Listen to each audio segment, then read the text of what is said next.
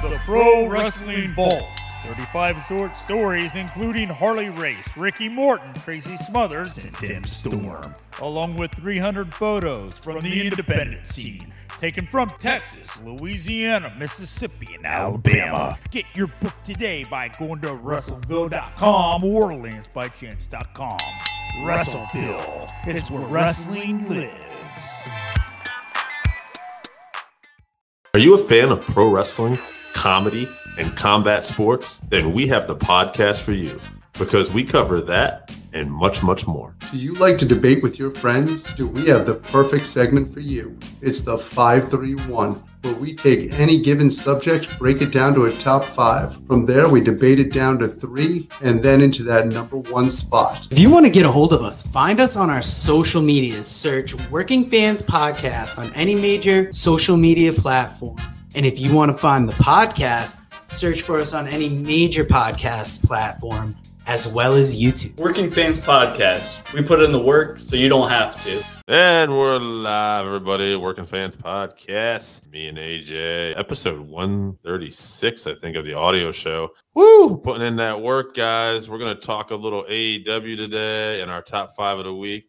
All right, everybody. Let's put that work in. All right, man. So we got the new format. We've been doing little AEW reviews on here because it's kind of our favorite show of the week. And I mean, NXT really came home this week, but, screw them. I'm trying to remember. I didn't have a bad NXT experience this week. No, it was good. They had a good match. Pete Dunne absolutely was on fire versus Carmelo Hayes. We can do that real fast. That was a great match. Obviously, you had Ciampa and Baby Steiner versus the Dogs. The Dirty Dogs, yeah. Which I love that Ciampa and Breaker came out into Steiner gear. Yeah. That's what made that for me. Although I would have liked it if Braun had come out dressed like Ciampa.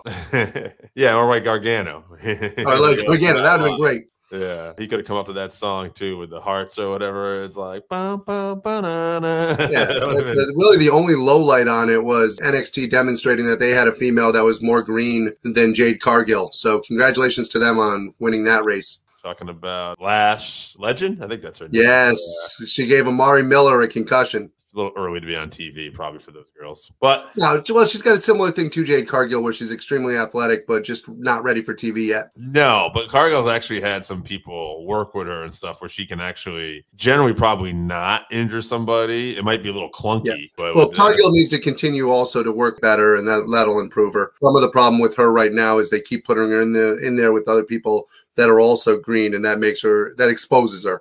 Yes. Not to a point where it's been dangerous yet, but yeah, it's been. I believe her and Ty Conte is going to be one hell of an ugly match. We'll talk a little bit about which is a shame because they're both beautiful women. So to see it ugly from them is not good. Let's talk some AEW. Let's get right to it. Dynamite. Tony Khan's big announcement. That's what kicked off the show. He bought Ring of Honor. I guess you said on your TikTok video review on the Working Fans Podcast TikTok. Although I did not break the news. Producer Joe broke the news. Yeah, he was on it. He was home. So I was going to say, we don't know what this means yet. There's some exciting stuff, though. We know what it means from the library point. We know that. We know he bought the library. He owns the rights to the name. We don't know what he's going to do with that. I was thinking about this, and a lot of people have been saying, typically they won't just use a touring company like this because it makes no sense since the AEW brand. Why not just use the AEW brand name? But I would think, why make this big announcement just over the library? Yeah. Well, the interesting thing is, where I agree with you, where we're struggling is the talent. We don't know who they still technically have under contract. Right. We don't know if any of those guys that have been in Impact are still under contract. We don't know. PCO's not. I know he signed with Impact. Yeah, we know PCO signed a separate contract, but a lot of those guys, they didn't announce that they signed separate contracts. Right. So from what I heard was that they were allowed to wrestle under their contracts until Ring of Honor put something back together. Now, they didn't put something back together, but they've been bought. And some are booked for Supercard of Honor. We got Gresham versus Bandito. And Deonna Purrazzo, who works for Impact, is the women's champion. Yeah. So, I don't know. I'd be interested to see. Well, they had to, at that point, take the belt off Roxy because there was talk about Roxy signing with NXT and WWE, but that didn't end up happening. And now Tony Khan purchased Ring of Honor, so who knows if she's even going to end up signing with WWE. Right. And actually, one of my friends texted me this morning that he heard a rumor somewhere online. I didn't see it, but it talks with Cody Rhodes and WWE might have fallen through. which is interesting. If anything, to be honest with you, what this has led to and the excitement of this is, unlike when WCW was bought by Vince, nothing was really up in the air. We had a feeling Vince was just going to bury WCW. That's what he did. We don't know what his plans are, if it's just going to be the library, if he's going to bring the wrestlers in. Jonathan Gresham was backstage at Bridgeport. You're not bringing the guy in there for no reason to talk to him. Well, I guess that's what I mean. So I'm not saying we know like what he's going to do, but do you think in his mind he's got a bigger plan than just the library? Absolutely. Knowing Tony Khan the way that we do, because, you know, we know Tony. I'm up every day. Absolutely. Knowing him the way that we do and what we've seen from him so far, he doesn't seem like the type of person who does anything without a plan. I mean, the guy seems to have his shit together, despite some of his critics online. I think he usually comes through with everything he does. I think maybe some people get a little tired of, you know, these big announcements, because I think I was listening. Well, considering they dipped in the ratings, maybe they do. Oh, okay, so maybe nobody really was that excited about this, probably, this announcement then. I mean, I can give you the exact numbers. Yeah. They dropped down under 1 million. They were at 966,000. Which was more than they lost about 50,000 viewers. Yeah, so they're hovering around that mark. You know, there's a lot of news coverage and stuff going on right now too. But yeah, right. Nobody was like hooked into that, and I think nobody was clamoring for it. Right, because he's made. Well, he also had announced. He was honest before the announcement. He was honest. He told people this is not about an individual wrestler. This is not about, per se, a wrestler coming in. This big announcement is big in general. I think it's just one of those things. I was listening, I think, on one of Conrad's podcasts, and he was talking about when Christian came out. He's like, I love Christian. It was great. But he said, whatever event that was, he was at the event, and he said he's watching it, and he hears two fans in the back, and they're talking, who's going to show up tonight? It's got to be Brock Lesnar. And the other fan's like, no, it's got to be John Cena. And I think that's the problem, right? When you make these announcements, is that people just lose their mind and start thinking like the most crazy scenarios. And the problem is, if you're expecting either one of those two guys and then Christian comes out, where does that leave you? Right, yeah. Nothing against Christian. No.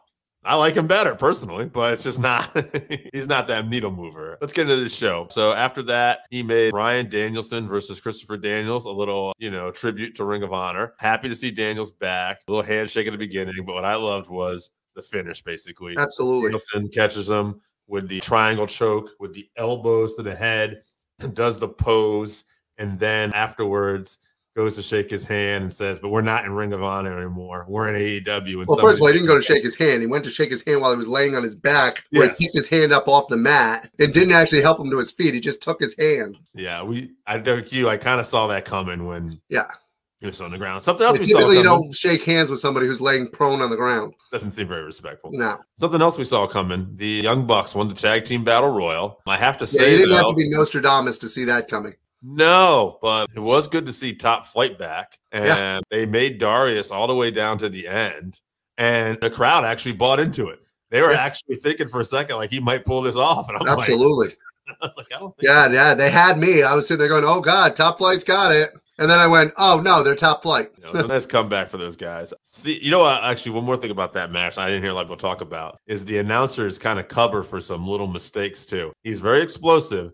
But like there were a couple times he'd turn his back when he really shouldn't have been turning his back, and they would say, "Well, he's rusty. He hasn't been." His timing was off. Yeah. So CM Punk comes out. This was probably, other than the Tony Khan announcement, I think the best segment of the show. Yeah, promo. Great promo. MJF did a great job with his part of it. Yes. Once again, a little predictable. I saw the low blow coming.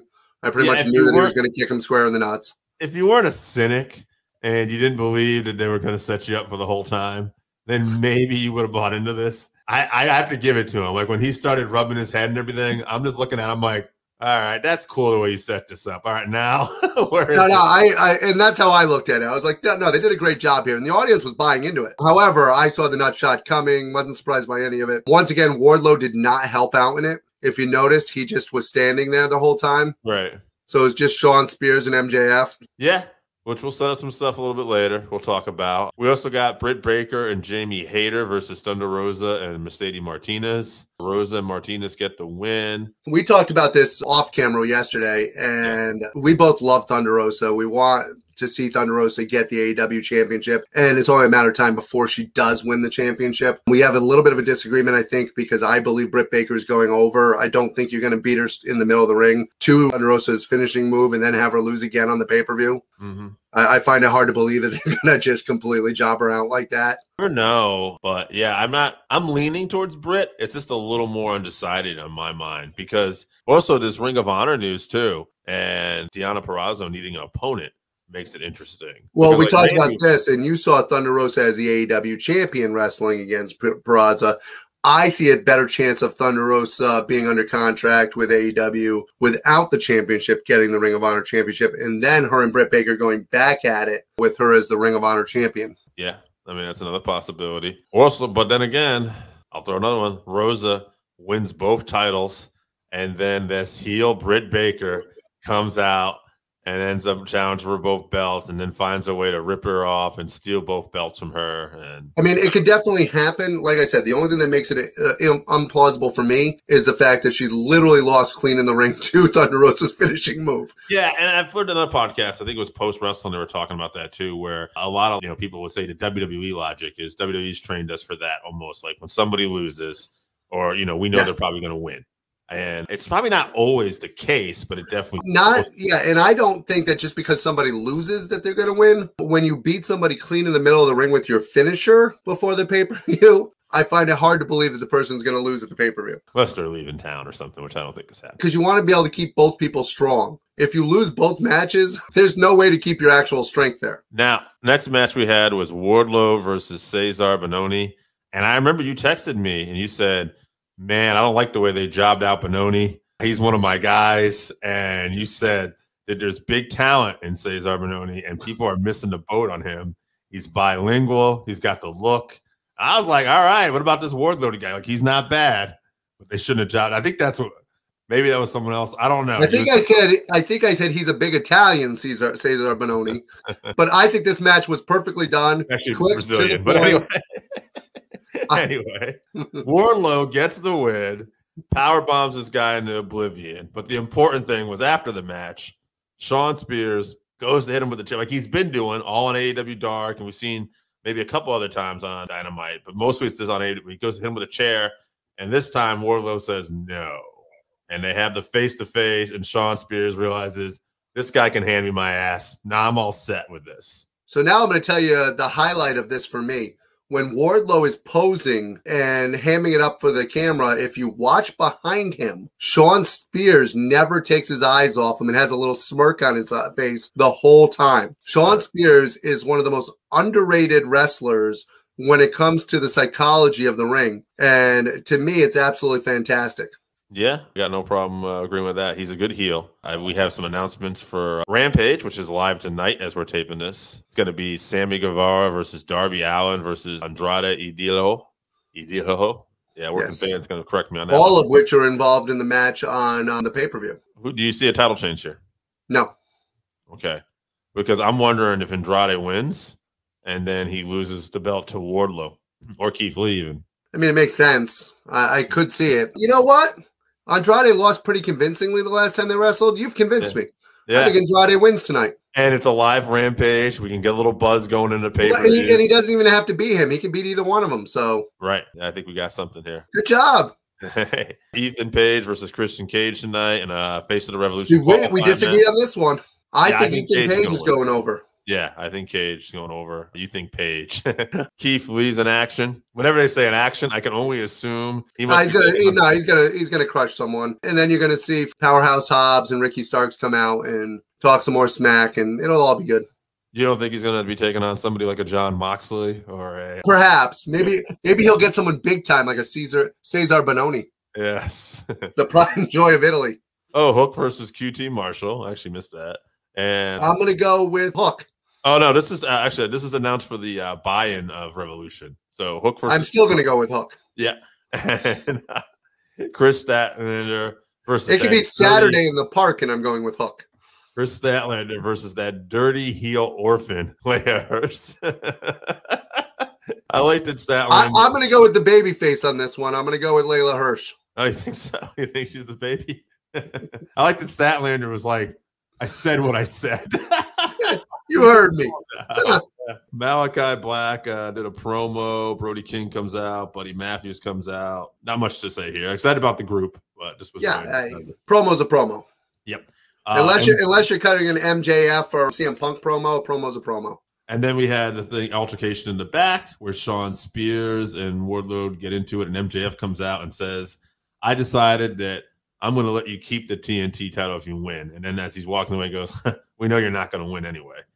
And that's then Wardlow says, "That's because I'm always covering your butt." And as soon as that happens, MJF turns around, slaps the shit out of him, and lets him know that you're a bodyguard and you don't have a wrestler contract. Yeah. I believe that Tony Khan.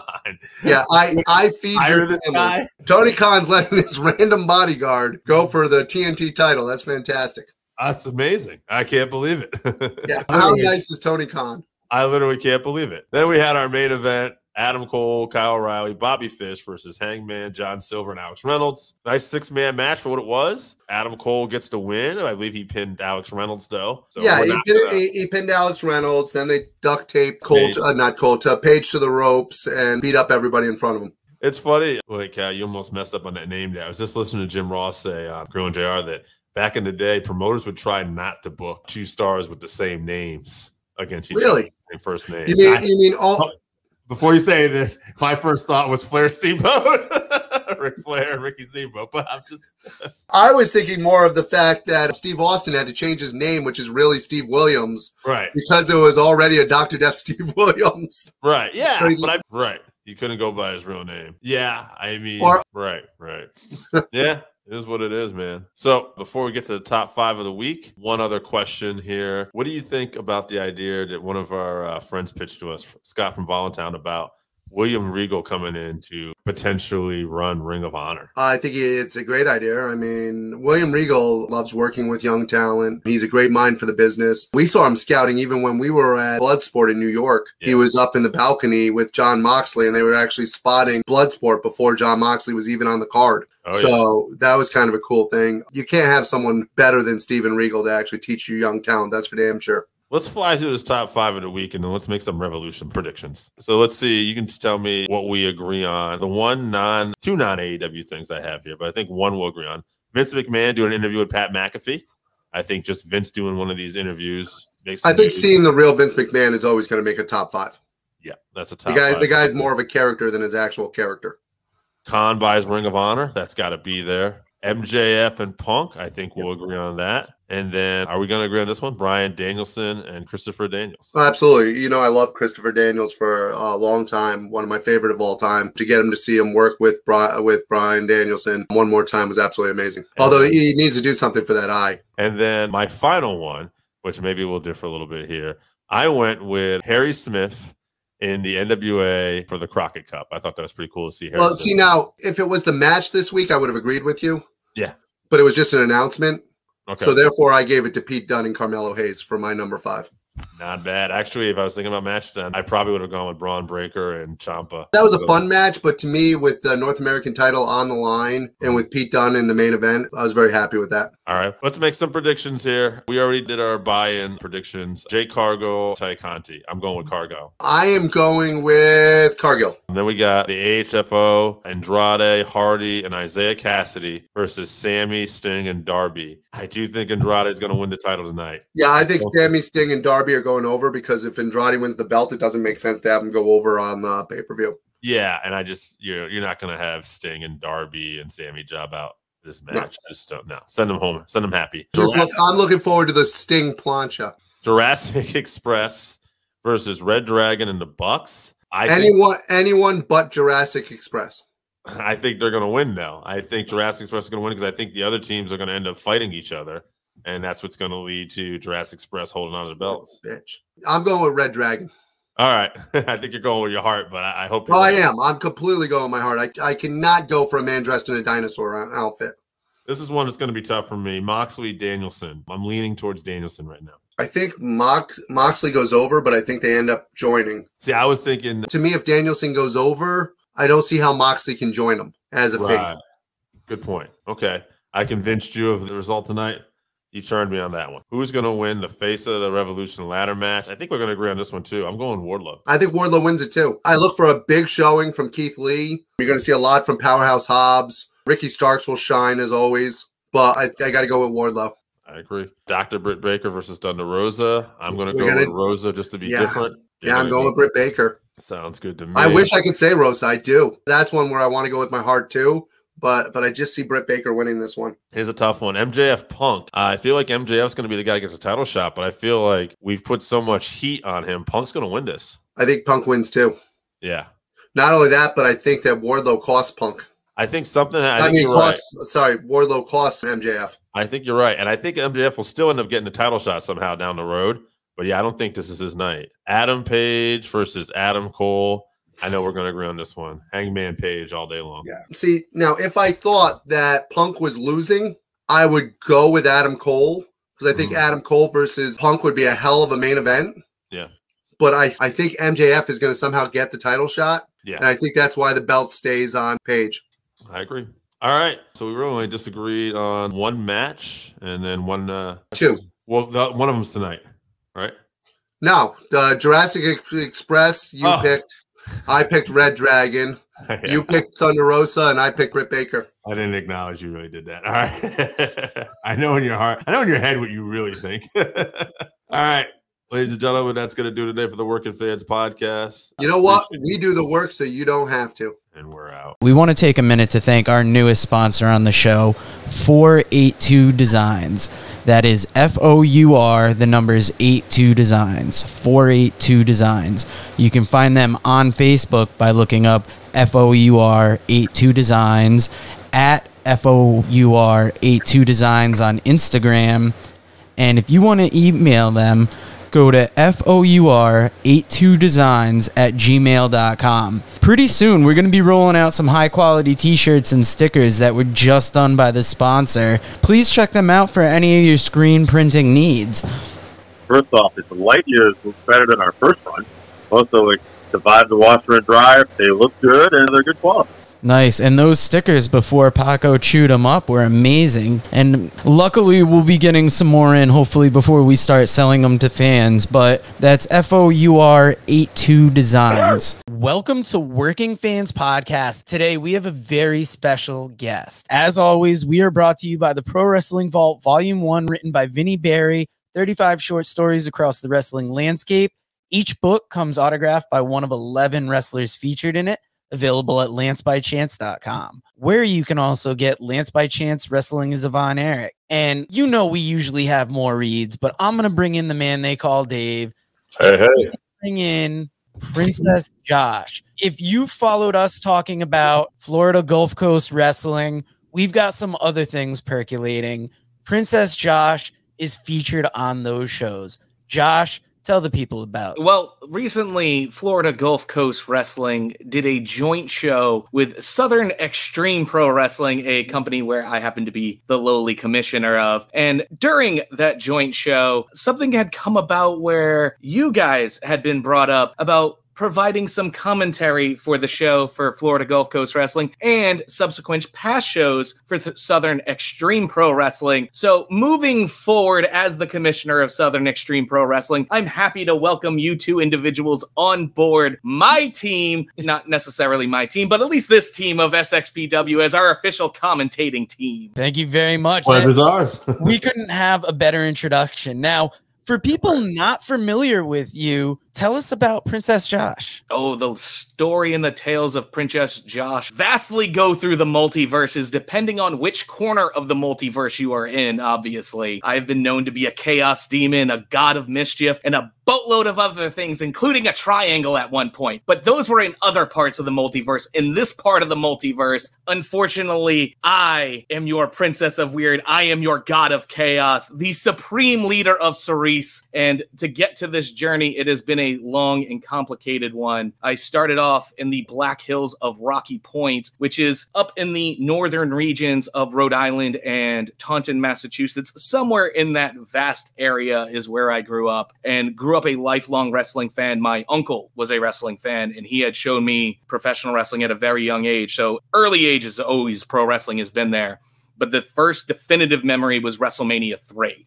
And getting the Coliseum home video and renting it from my local video store numerous times. And that is what brought me into the world of pro wrestling, watching Andre Hogan. I was an Andre guy. I liked Andre and Bobby and wanted to see them win that match. I did not want to see Hogan win. And every time I rewatched it, it still boggled my mind that Hogan was able to win that match. But lifelong fandom and a lucky chance happenstance with the owner of Brawl USA, James Legend, and then, of course, my mentor, Simon Says, I was able to get into the back door of professional wrestling. That's something we always ask people is, we're all fans. We've all been there. How do you make that jump from being a fan to being able to get into the industry? So for me, it was a unique opportunity, because in professional wrestling, as you guys know, it's all about opportunity and what you do with it, right? And that's pretty much life. So for me, I had lucked out. I gotten into indie wrestling hardcore around the 2013 time period is when this all takes place. And the owner of Brawl USA, a guy named James Legend, had messaged me on Facebook and was like, you know, independent wrestling and specifically who Leva Bates is. How do I not know who you are?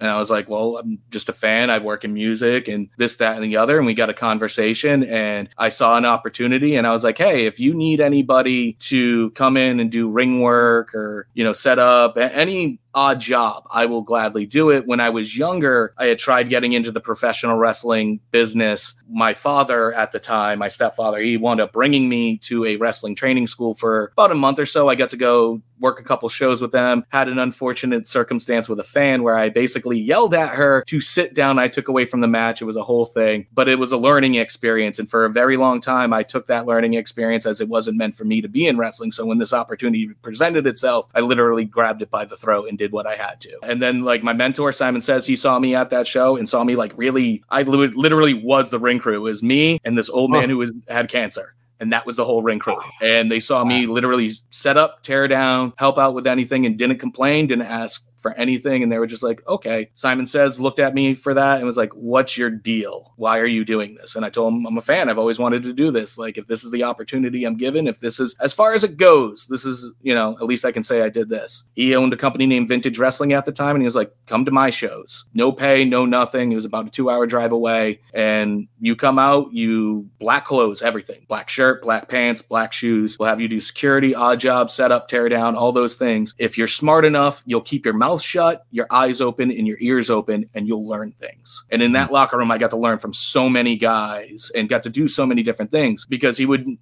just like have me do security. Everything set up. Okay, go to the production guys. This dude named Paul, who ran 316 Productions for them. Go learn from them. They're producing the show. Figure out what it takes to run the camera, edit, anything you can learn. He would direct me toward it. And then it all just eventually became parts of the tool belt that I now have. And that seems like one of the best ways to get into wrestling is be available, be open to whatever, not whatever, but be open to a variety of jobs and just give it your best. And being able to do it.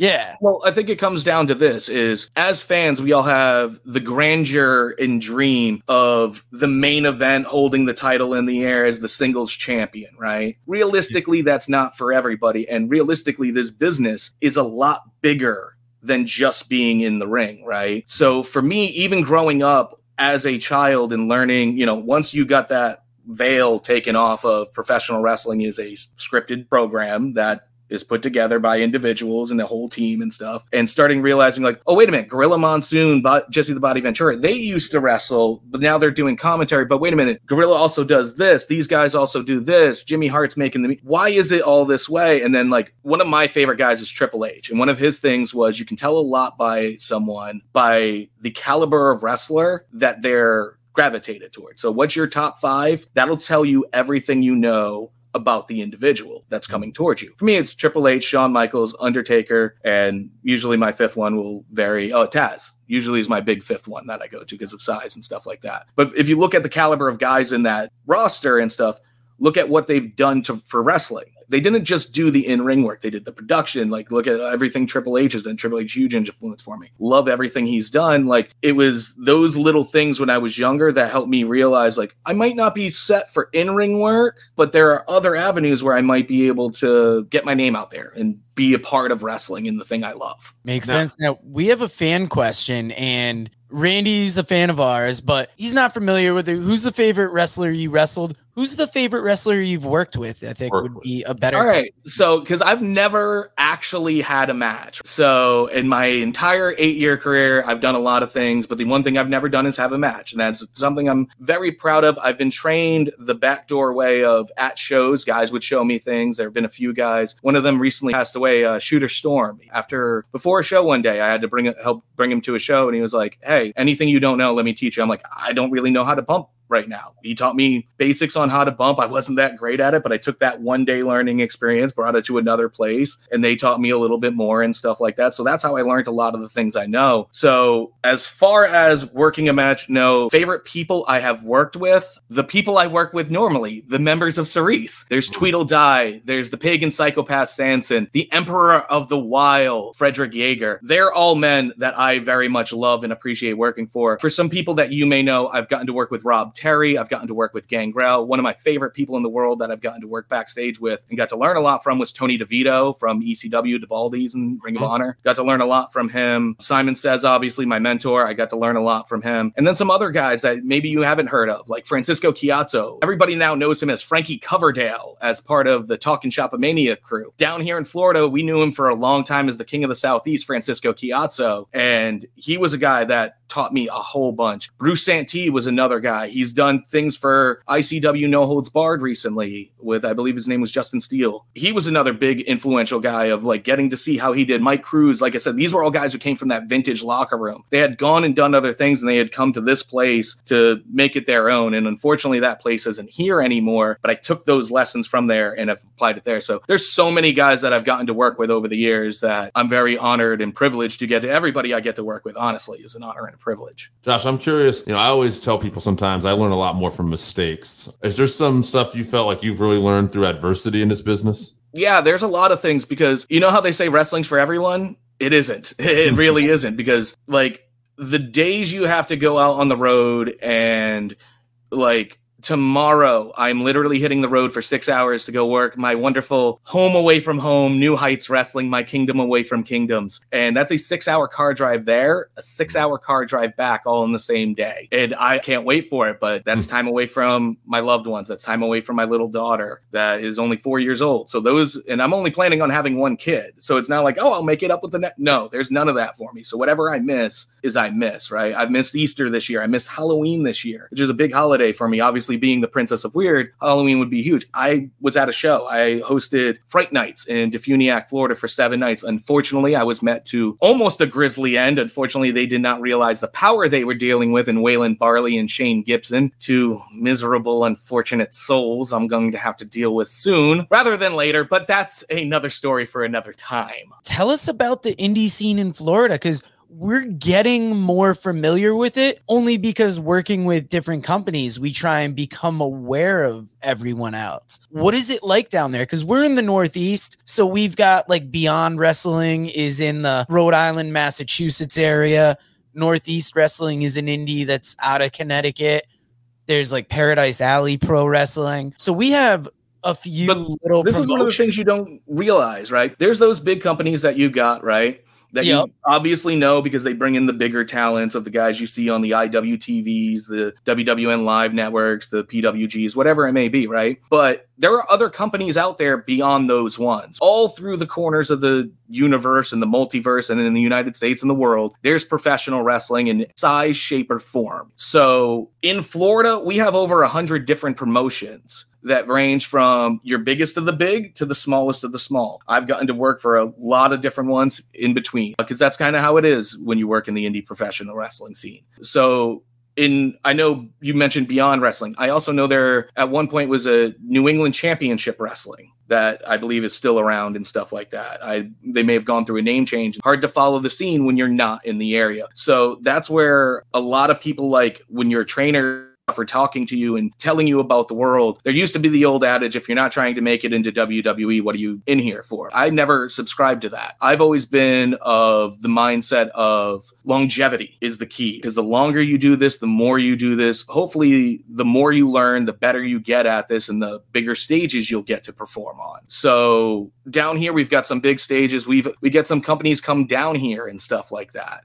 So like I just mentioned, ICW No Holds Barred, they've come down here and stuff like that. I got to work production for them and do music for them for a few of their shows. Just as Ron Nemi is a good friend of mine. He used to run IPW Hardcore down here in Florida. They used to incorporate guys like AJ Styles and Roderick Strong and all these big indie guys that are now making waves in WWE and AEW long before this. This is like 2003, 2009. And they gave me footage recently to work on that had Macho Man Randy Savage on it. That is now available on the IWTV feed. That I got to work on that footage. You know, that's behind the scenes production stuff that people don't realize. One, that I do, or two, that goes into some of this stuff, or who's actually working on stuff. Like, if you guys remember being ECW fans, they used to say Tommy Dreamer was the guy sending you the t-shirts. Bubba Ray Dudley was the guy answering the phones. Why was that? Because they didn't have a staff. They have dedicated people to the business and the industry who wanted to see that particular promotion or whatever it may be shine. So you have that down here in Florida, you have that up there up north, you have that all across the United States. So many people working hard to try to make this one little dream an accomplishment. And even in the smallest ways, we try to make that happen. 100%. Now, you kind of learned the production side of things from just getting practice in it, right? A lot of it, yeah, because like video production and like it doesn't take much to hand out flyers, right? Anybody can do that. It does, you know, old school tactics still work today. I always like to say everybody knows when the circus is in town. Right now, you know when the circus comes to your town. You know about the general time frame because every single store, every single place in your town gets hit up with a circus flyer. Why? Because they travel, because they're not used to your territory or town. They still have to do the old handbill flyer way to make sure everybody knows that the circus is coming to town. They still rely on Facebook, Twitter, everything like that. But unless you're really looking for the circus, you're not finding the circus. They make the circus come to you. So a lot of those little things were what helped me learn. And then from there, it's just like looking over shoulders and seeing how things were done. I've always been big into movie production, movies and film and TV and how all that comes together. So I took some of the things I learned from there. I was like, okay, how can I apply it here? They station a camera here to do a promo, like little things like that. When they say watch footage, you know, for me, watching footage, I'm not necessarily watching how guys do things in the ring. Yes, I am watching that at times to see all of those things, but I'm also watching how many camera cuts are they doing? How did they station the cameras? Especially old wrestling footage when they didn't have as many cameras as they do now, right? Cameras are cheap and easy to make. Everybody's got one in their phone. That's one of the hard things about being in video production today. You deal with promoters, they'll literally take out their cell phone and like, what can you do that this thing can't? A lot that thing can when you really logistically look at it. All that thing's going to do is film. And then even more so, it's going to film from the perspective of the person's hand you put it in. If they're not filming well, yeah, that's why you get multiple cameras on there, but that costs. Because if one of those cameras goes down, you've got to replace it. Company's not going to replace it. They don't care about certain production costs. Look at how they treat microphones. Every single wrestling company says, don't throw the microphone. What do you see everybody doing even on the indies? They're tossing those bad boys like they're, paperweights because it's not their property. They don't care about it. They want to be the big badass. So, which I get. But as the production guy, you're the guy sitting there figuring out, all right, well, that just cost me X amount of dollars. That just cost me X amount of dollars. All right, well, hopefully I get X amount of dollars to cover this because if not, that's coming out of my pocket. It's not coming out of anybody else's pocket. There's an old adage that I heard Scott Hall say is, how do you make $1 million in professional wrestling? Start off with 2 million. Oh, because you're going to spend that first $1 million just being in here. So then you'll just get dwindled down to a millionaire. Over the last 24 hours, I've been putting money into getting merchandise made, getting entrance attire made, and all that kind of stuff. That stuff is not cheap. Yeah, and then of course normal family stuff. That's why independent wrestling, it's a thing of you have to have passion for it. 100%. Now we got another fan question here. What's the most challenging thing about working behind the scenes? It all depends on which aspect you're behind the scenes, right? Because if you're an announcer, to me, one of the more challenging things as an announcer is making sure you know the material and knowing the guys' names properly, because you don't want to misquote anybody or missay something, because ultimately this is about getting everybody over. Because if the guys in the ring aren't getting over and doing their job, the company's not going to get over. Nobody's going to, the fans aren't going to be there. So that's always a challenge. Another thing is talent availability. Nobody ever really takes that into consideration of especially in the COVID times, right? If a guy gets sick, he's got to stay home. You got to now rewrite the entire show to kind of fit that. And that will throw off a lot of different plans that you may have had going into the show, even just as a promo perspective. If you're the guy just brought in to shoot the promos and planning on shooting and having material for the next 2 months with one guy and they're not there, how are you going to do that? You would have to you would have to go meet them somewhere. And now you're eating extra money out of your cost and travel just to make sure that gets done. Or do you wait till they come back and rework the plan? There's a lot of those little things that comes from working behind the scenes that a lot of people don't really take into consideration, I think, at times. Like, I know we hear the Monday night stuff about like Vince tears up the script and everything like that, but think about how hands-on he's been for the past 30 plus years with that product. If it's not right in your head, if you're an artist and, there's happy accidents, but if that happy accident is just smeared all over the canvas, you've got to get a new canvas, or you've got to rework what you've got on that canvas. So those are the things that, as an artist, as a producer, like, everybody's an artist. Everybody, like, it's that weird thing of like, people don't really, graphic artists are hired to make the labels on your products that you buy every day. Coca-Cola hires a graphic artist to make sure that the cans look a certain way every few years. So it's appealing to the eyes of the audience and the consumer. Everybody has that artistic eye in them, and it's a matter of figuring it out. And then once you figured it out, it's realizing artistic compromise, because you might really want to do this. Perfect example. I recently, as I had mentioned, had Waylon Barley and Shane Gibson shove me into a casket.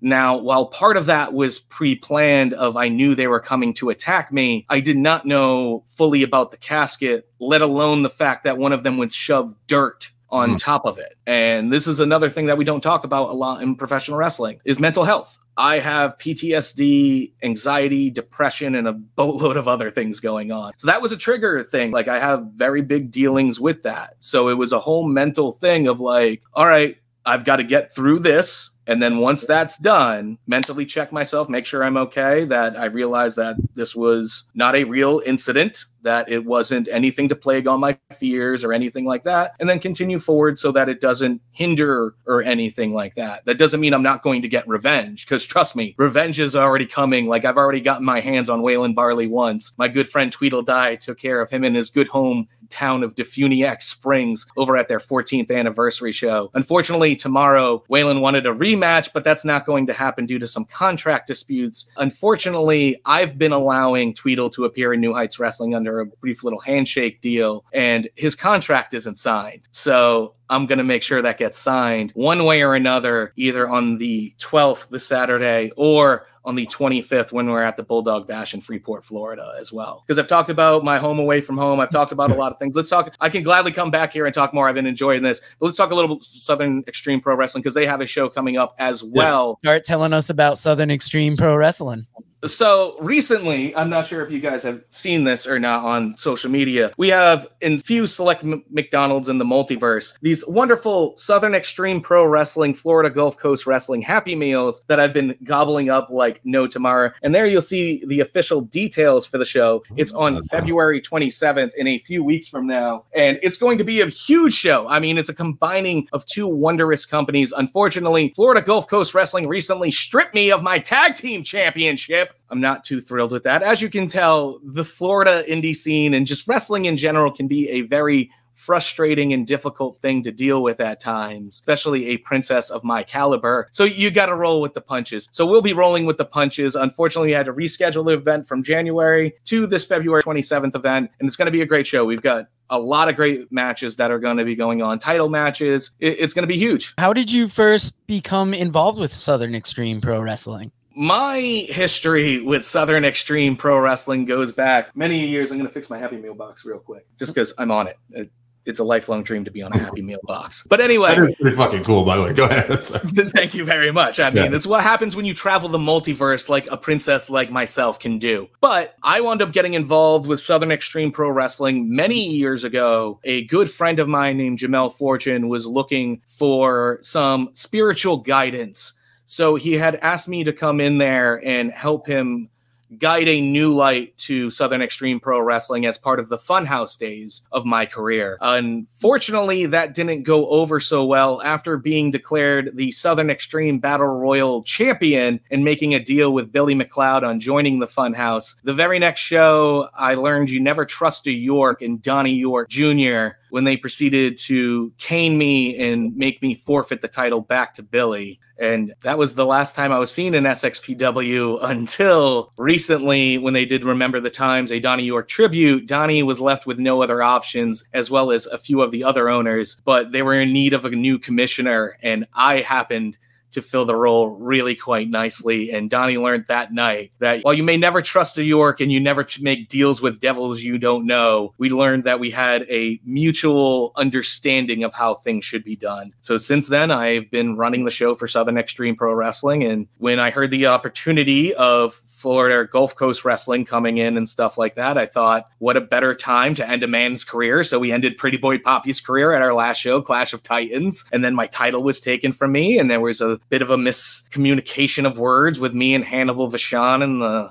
rest of them. So I will be venturing forward as just the SXPW commissioner, but that's not to take away any dealings in my kingdom, as Cam Dashing, the King of Queens, will soon come to find out. I mean, how are you going to call yourself the King of Queens and you don't rock Adidas? I mean, there are already 3 Kings of Queens, and they already taught us Adidas is the way to go, right? 100%. And we saw your Adidas on that Clash of Titans show. Yeah, my Grand Courts, my black and whites. A few different pairs.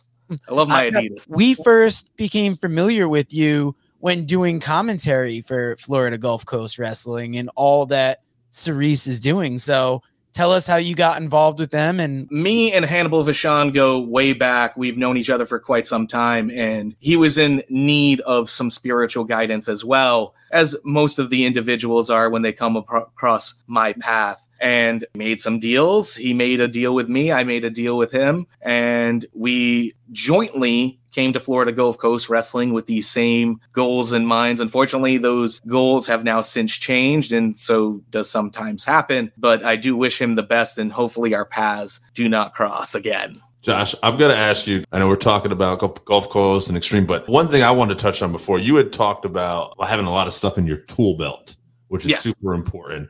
But also, too, like, you met a lot of people. How important is the aspect of just networking and making these connections and relationships in the wrestling business? So networking is very huge. If you're not an idiot, if you're not stupid, you'll eventually meet people who want to pay it forward, right? After you've been doing this for a long time and you gain some knowledge and you learn some things, you and the newer crop starts coming in. You know, every year there's a new generation of kids coming into professional wrestling that are training, right? So you want to, you know, they're asking for advice. So you want to pay it forward. You want to give them advice. And I've always felt having all these different tools and different perspectives has always helped me in sometimes giving advice. And it's also helped me in learning advice, right? I might be able to come at me one way and I understand it from that perspective.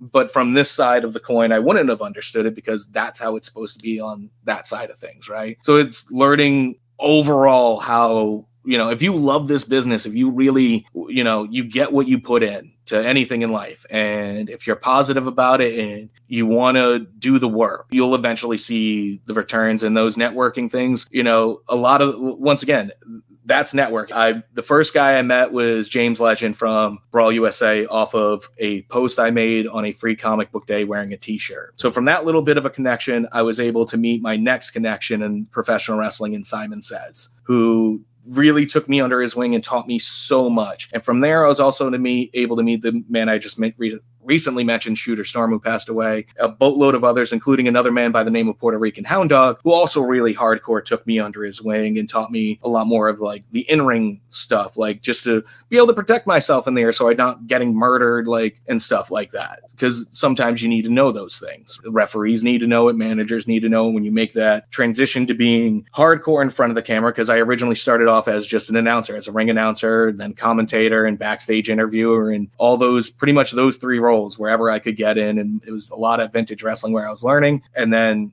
you know, just through different connections, it became like, hey, we're having a show. Like I said, there's over 100 promotions in Florida. Eventually you will meet one of the people running those shows. And if you've impressed them, they will probably go, hey, I've got a show. I want to bring you out. And then you can start opening the dialogue of pay. Because that's why there's 100 different promotions. Because everybody know your worth. There are some people that will go out there and work for free and they'll never learn anything new. And, you know, they're content with that.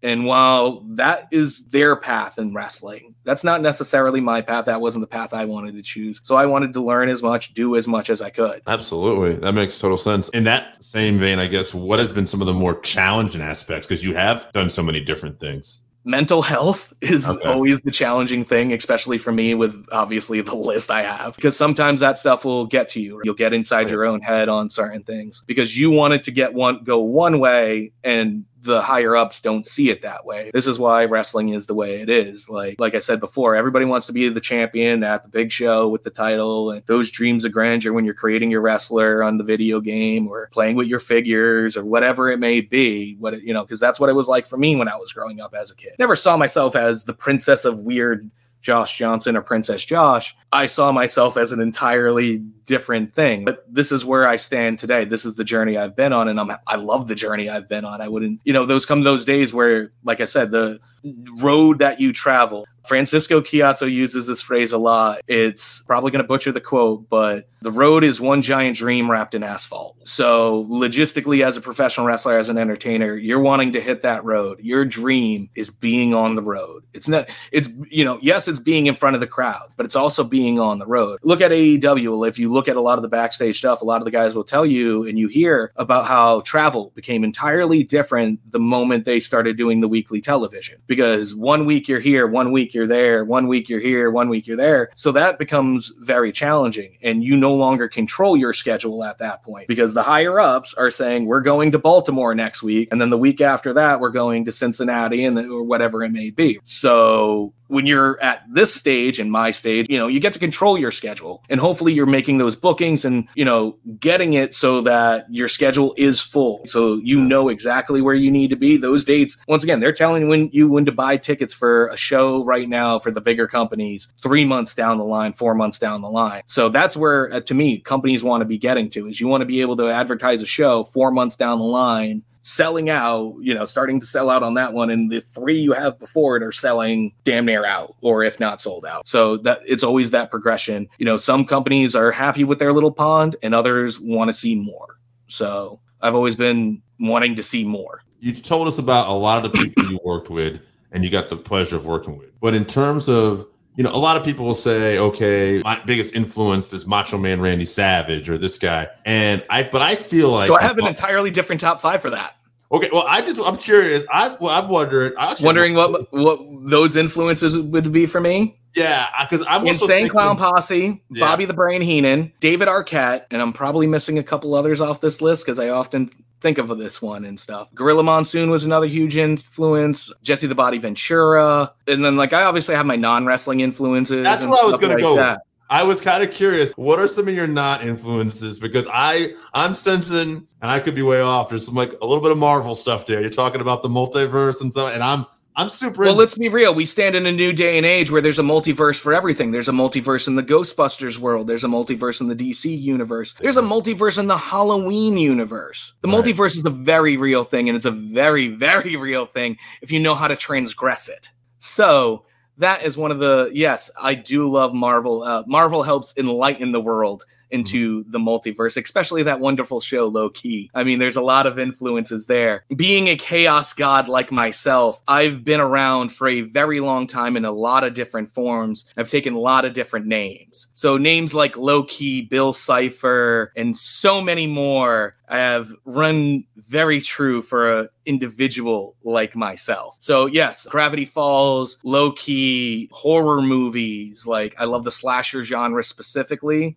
Not really, like, I like some ghost movies, and like, I like Dungeons and Dragons. I like fantasy music. Like, I have had many influences in life, and I always, depending on what I'm doing and what hat or role I need to be in, is where I will come from some of those influences. Because some things that are good for me, some of that multiversal talk and stuff like that, where I can talk low-key and, you know, all that Marvel stuff, that might resonate to somebody like you. But to a younger kid, they might understand the Gravity Falls stuff. And that's where I've kind of taken some stuff as well, obviously, because once again, it has been very well determined that myself, Bill Cipher, Low-Key, and a few others have all been the same thing, but under different names if you follow The Simpsons in an episode they recently had. So there's a lot of heavy concepts that I like to play around with, and little ideas and little things here and there that I like to pay homage to at times, right? And that's just for me, but I like to do it with, obviously, we've discussed it. I work behind the scenes. I produce stuff. I, you know, help with any role behind the scenes pretty much, except for physically paying and getting a show booked and everything like that. I'll help with pretty much everything else at this point in the stage. Just because I don't have that money or the means to do it yet doesn't mean I won't. It's not in the cards right now, but I do have wonderful places I work, like New Heights Wrestling, Southern Extreme Pro Wrestling, and a few others, and professional wrestling that I do have my hand in, that I get to work and feel creative in. Like I said, depending on who I'm working with. So if I'm working with a guy who is, there's a great talent down here named Leroy Shogun, I'm not going to go into the Marvel multiversal supervillain plethora of things when I'm producing a promo for him.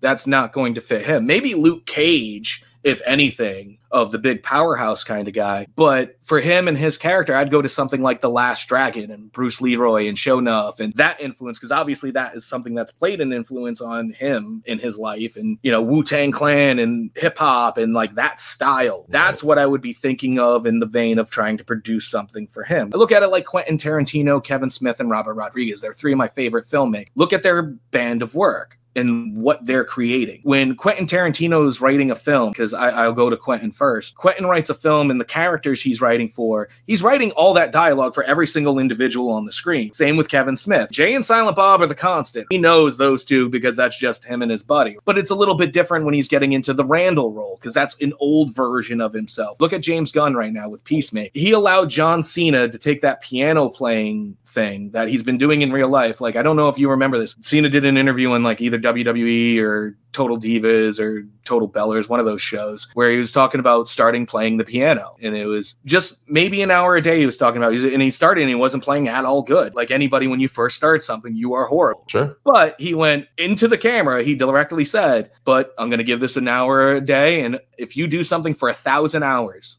you've mastered it. Doesn't matter what the skill is, what the task is. You do something, the same thing for an hour a day for 1,000 hours, you're going to eventually master it. And here he is playing Home Sweet Home by Motley Crue on the piano in Peacemaker. So that just goes to show you with persistence and, you know, keep yourself like to me, I always look at individuals that have done things and are positive about it, especially at this stage in the game. Insane Clown Posse, I have mentioned them a few times. They're a huge influence on me. If I can ever get booked for JCW, it's a lifelong dream come true. I've been booked for the Gathering of the Juggalos and been Jump Steady's hype man, but not as a wrestler. So that's a whole nother avenue of my life that I've been a part of. So those influences, those things, look at them nowadays and some of the podcast stuff and the Twitch stuff that they do. Listen to them talk. They atone for some of the past mistakes they made, some of the lyrics and some of the vile things that they may have said at the time, because that was the time period, right? People were just saying those things naturally. You know, if they've apologized, Eminem's apologized, that's the thing you kind of do if you've evolved as a person, right? You realize your mistakes and you try to atone for them a little bit. Like, you can't change them, but you can change who you are right now. And listening to them and some of the things they talk about, they're two dudes from Detroit, Michigan, and they dropped out of high school. Most of your favorite rappers from back in the day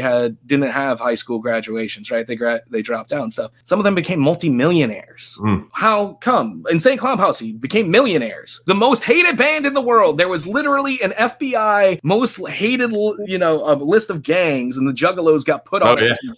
But like, those two dudes went from wrestling in their backyards and rapping on karaoke machines to owning their own studios, owning their own wrestling company, working with every major person they've ever, legend in wrestling or music that they've ever wanted to, and have come complete full circle from the most hated band in the world to the most okay band in the world, right? Like, they're not going to be everybody's cup of tea, but now everybody's given them their respect. Everybody's kind of gone around and gone, all right, Insane Clown Posse, you've kind of done it. Like, you've ventured 30 plus years. You've done things that nobody else has done really in the game. Like, we hear about these certain rap labels. Like, remember in the 90s, 2000s, like rap labels were everywhere. Psychopathic being one of them. Today is 2022. How many of them are still active functioning labels that are still putting out music? Death Row just got purchased by Snoop Dogg. Why? Because he wants to own the licensing rights to the music, not anything about producing new music for Death Row Records.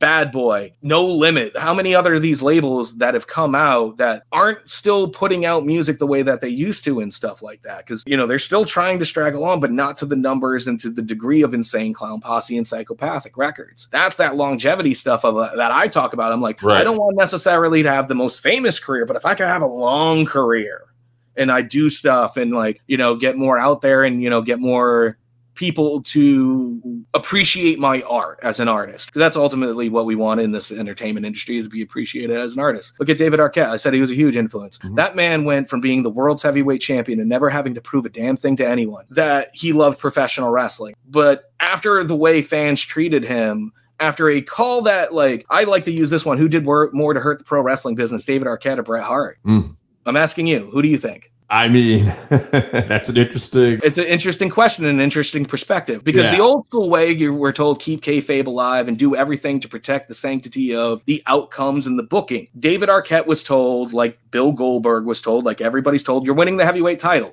He gave his 2 cents of this isn't a good idea. These guys think it's not a good idea. Right. Well, this is what we're doing. Bill Goldberg didn't think it was a good idea to get hit with a taser, but he still went out there and got hit with the taser. He did what the higher ups, what your booker tells you to do. Absolutely. Bret Hart, in the same instance, was told the finish of what they wanted to do and fought it literally tooth and nail. And then when it didn't go his way, the very first thing he did was get on the phone the very next morning with the press and answer every single question they had about kayfabe, about the way the business was booked, because he was salty at the time. He was hurt. But ultimately, that was the Pandora's box that got opened that day. Not David Arquette becoming the heavyweight champion, right? Realistically, who did David Arquette pin to win the World Heavyweight Championship? Oh, Eric Bischoff. Eric Bischoff. Did he pin he didn't pin an actual wrestler. The stipulation of the match was whoever scored the pinfall would be heavyweight champion. Right. So that's no different than if Layla or Michelle McCool and The Undertaker were fighting Triple H and Stephanie or Michelle McCool won the heheavyweight title. Right. You'd be more okay with that because they're trained wrestlers, this, that, and the other. They've been around. You're used to them being in the professional wrestling scene. The other one of my other big ones, and I can't believe I forgot, is Andy Kaufman. Because I look at David Arquette as a modern day Andy Kaufman. Andy Kaufman loved the professional wrestling industry so much. Everything he did, he never cashed checks for it. He still had uncashed checks on the day he died from professional wrestling, because he did it because he loved wrestling. David Arquette was the same thing. He went back to pro wrestling to kind of prove to everyday fans of put some little bit of respect on me here of and look at the conversation now. We look at David Arquette in a whole different light now. It was one thing that he went out there and did wrestling, and it was another thing to go into the match with Nick Gage. Then it was another thing for Dark Side of the Ring and him to do the documentary that he was doing at the same time, because ultimately that was his goal in the documentary. He knew at the end of it all, everything he was going through, that end of the documentary was going to be his shining light to the pro wrestling world, his love letter to us. And we took that love letter. And, now we are all right, we're not really thrilled. A lot of normal people are we're not thrilled with them winning the heavyweight title, but we understand. We understand now. You should have understand back then. I get it. Yeah. And it's like Freddie Prinze Jr. Now we're starting to respect Freddie Prinze Jr. because he's starting to dish out all the dirt on all the stuff that goes on backstage. And then when you hear his ideas, you're like, oh, wait a minute, that was infinitely better an idea than what they put out. Well, that's professional wrestling. Everybody's got ideas. Ultimately, the buck has to stop somewhere with the booker, the promoter, or somebody who's making the final calls on things, because it's their product. They're the one paying you as an artist to perform. So that comes down to all of that of things don't always go your way, because you might want to see it go one way. Somebody might, the booker might see it go the other way. You've got to do what the booker says. You might not be happy of it, but that's the direction you've got to go if you're smart in this business. You need to you make it work the best you can. and then you go to the next one and make that work. And if you do your job right, you resonate with a crowd. Look, because I've had to give this advice too to some of the younger guys. They'd be like, well, I had to work a multi-man match and I didn't get nearly enough of my moves in, so I don't feel like I got over enough with the crowd. Well, that's not because of how many moves you did. That's because of how much work you did in the ring. I don't do a single move beyond a poke to the eye on the outside as a managerial spot, and maybe a punch as a managerial spot. I don't do any moves. I'm not a wrestler. I have t-shirts. I have merchandise. I'm sitting here talking to you. Yeah. Obviously, I've done something to resonate with a crowd without having to do a single move. So as a wrestler, sometimes you need to figure out, they always say it's paint by numbers till you figure it out and then you're able to do it. Well, what's that mean? If you look at paint by numbers, yeah, you're taking the red and red goes on 1, blue goes on 2. But when you know what you're doing, you're able to take a little bit of red in the number 1 spot, a little bit of white. Now there's this nice shading effect that's going on. And then you're taking the blues and the blacks and you're making it really look like a night scene on the top. It's paint by numbers. But as an artist, the more you learn, the more techniques you learn, that's where you're now getting to create. You learn the basics, and once you've got the basics down, you continue on. Now, it takes a lot of people a long time to realize some of those basics and stuff. And as fans, we are always intrigued by that. Time changes things and perspective changes things on a lot of things. And if you are a great artist, your work will inevitably speak out more. Josh, you're a fascinating guy. And tell me what some of your goals are coming up, and then tell me anything you want to talk about coming up, any shows, promote, whatever you want, man. What's yours? Goals have always been and will always remain the same. Once again, not only longevity, but for the supreme domination of your supreme leader of Cerise, the princess of Weird Day Selves, to not only infiltrate the multiverses of Florida, but hopefully some of the multiverses that you have up there, up in the Northeast, some that are out in California, maybe some around the world. I want to be everywhere I can physically be, and hopefully be able to entertain the masses along the way with my brand of entertainment. As far as shows and everything like that, you can follow me on all forms of social media at Princess Weird 17, Facebook, Twitter, Instagram. Tomorrow night in Vernon, Florida, I believe at the Vernon Community Center, New Heights Wrestling, Bound to Determine 2022. Tag team titles on the line. Odin's Guard, my personal hoorah guys here. I'm so excited. We've been going at this for 2 years. We've had this plan. I gave Sanson a gift 2 years ago when he was reluctant to join me. This time I'm going to give him the gift of the tag team titles. Him and Frederick Yeager. We're taking on Preston Veston and Ryan Holland, and we're going to war. It's victory or Valhalla, because if we don't win, you're probably not going to see us again. Be real. We're going for war. We're going all out. Then February 25th, once we've acquired those titles, we will be defending those titles in Freeport, Florida, once again for New Heights Wrestling for the Bulldog Bash at the Freeport Gymnasium, their high school gymnasium over there. Tickets are available at the door. Visit New Heights Wrestling or facebook.com/New Heights Wrestling for more information on them. Southern Extreme Pro Wrestling and Florida Gulf Coast Wrestling, February 27th, I believe, is on the box. I'm horrible with dates at times. Yes, February 27th, 2022. There is all the wonderful info for that one. It will be a joint show. It's called Tensions Rising. I will be the commissioner in charge, and I have a very special opponent in mind for the so-called King of Queens, Cam Dashing, and his miserable shrew of a hag, Miss Lilith. After that, I have a boatload of other things coming up. I have a bodybuilding competition I will be hosting in the future. I have other shows that I'll be doing. Fright Nights will once again be going on this year in the year of 2022, and I will be returning as the host of that, as well as New Heights Wrestling. So a lot of things on my plate, as well as things I can't even talk about yet. So yeah, please follow me at Princess Weird 17. My man, that's what I was going to ask, social media. Josh, it is a pleasure. We will definitely have you back because I feel like we've only scratched the surface. Thank you, sir. Have a good one. All right, so that wraps us up for this week. Thank you again for listening to the Working Fans Podcast. So as always, you can find us on Twitter at FansWorking. Our Facebook page is Working Fans Wrestling Pod. We have email where you can reach out to us and let us know what you think also. That's workingfanswrestlingpod@gmail.com. Follow us on Instagram, workingfanswrestling_pod. And then as always, please continue to listen to us on Anchor.fm, Google Podcasts, Spotify, Breaker, Overcast, Pocket Cast, Radio Public, all your major platforms. If you're following us on Apple Podcasts, which we are also on now, and YouTube, please make sure you subscribe and give us a 5-star rating. It helps us bring you these podcasts where we get to talk to you and talk with you every week.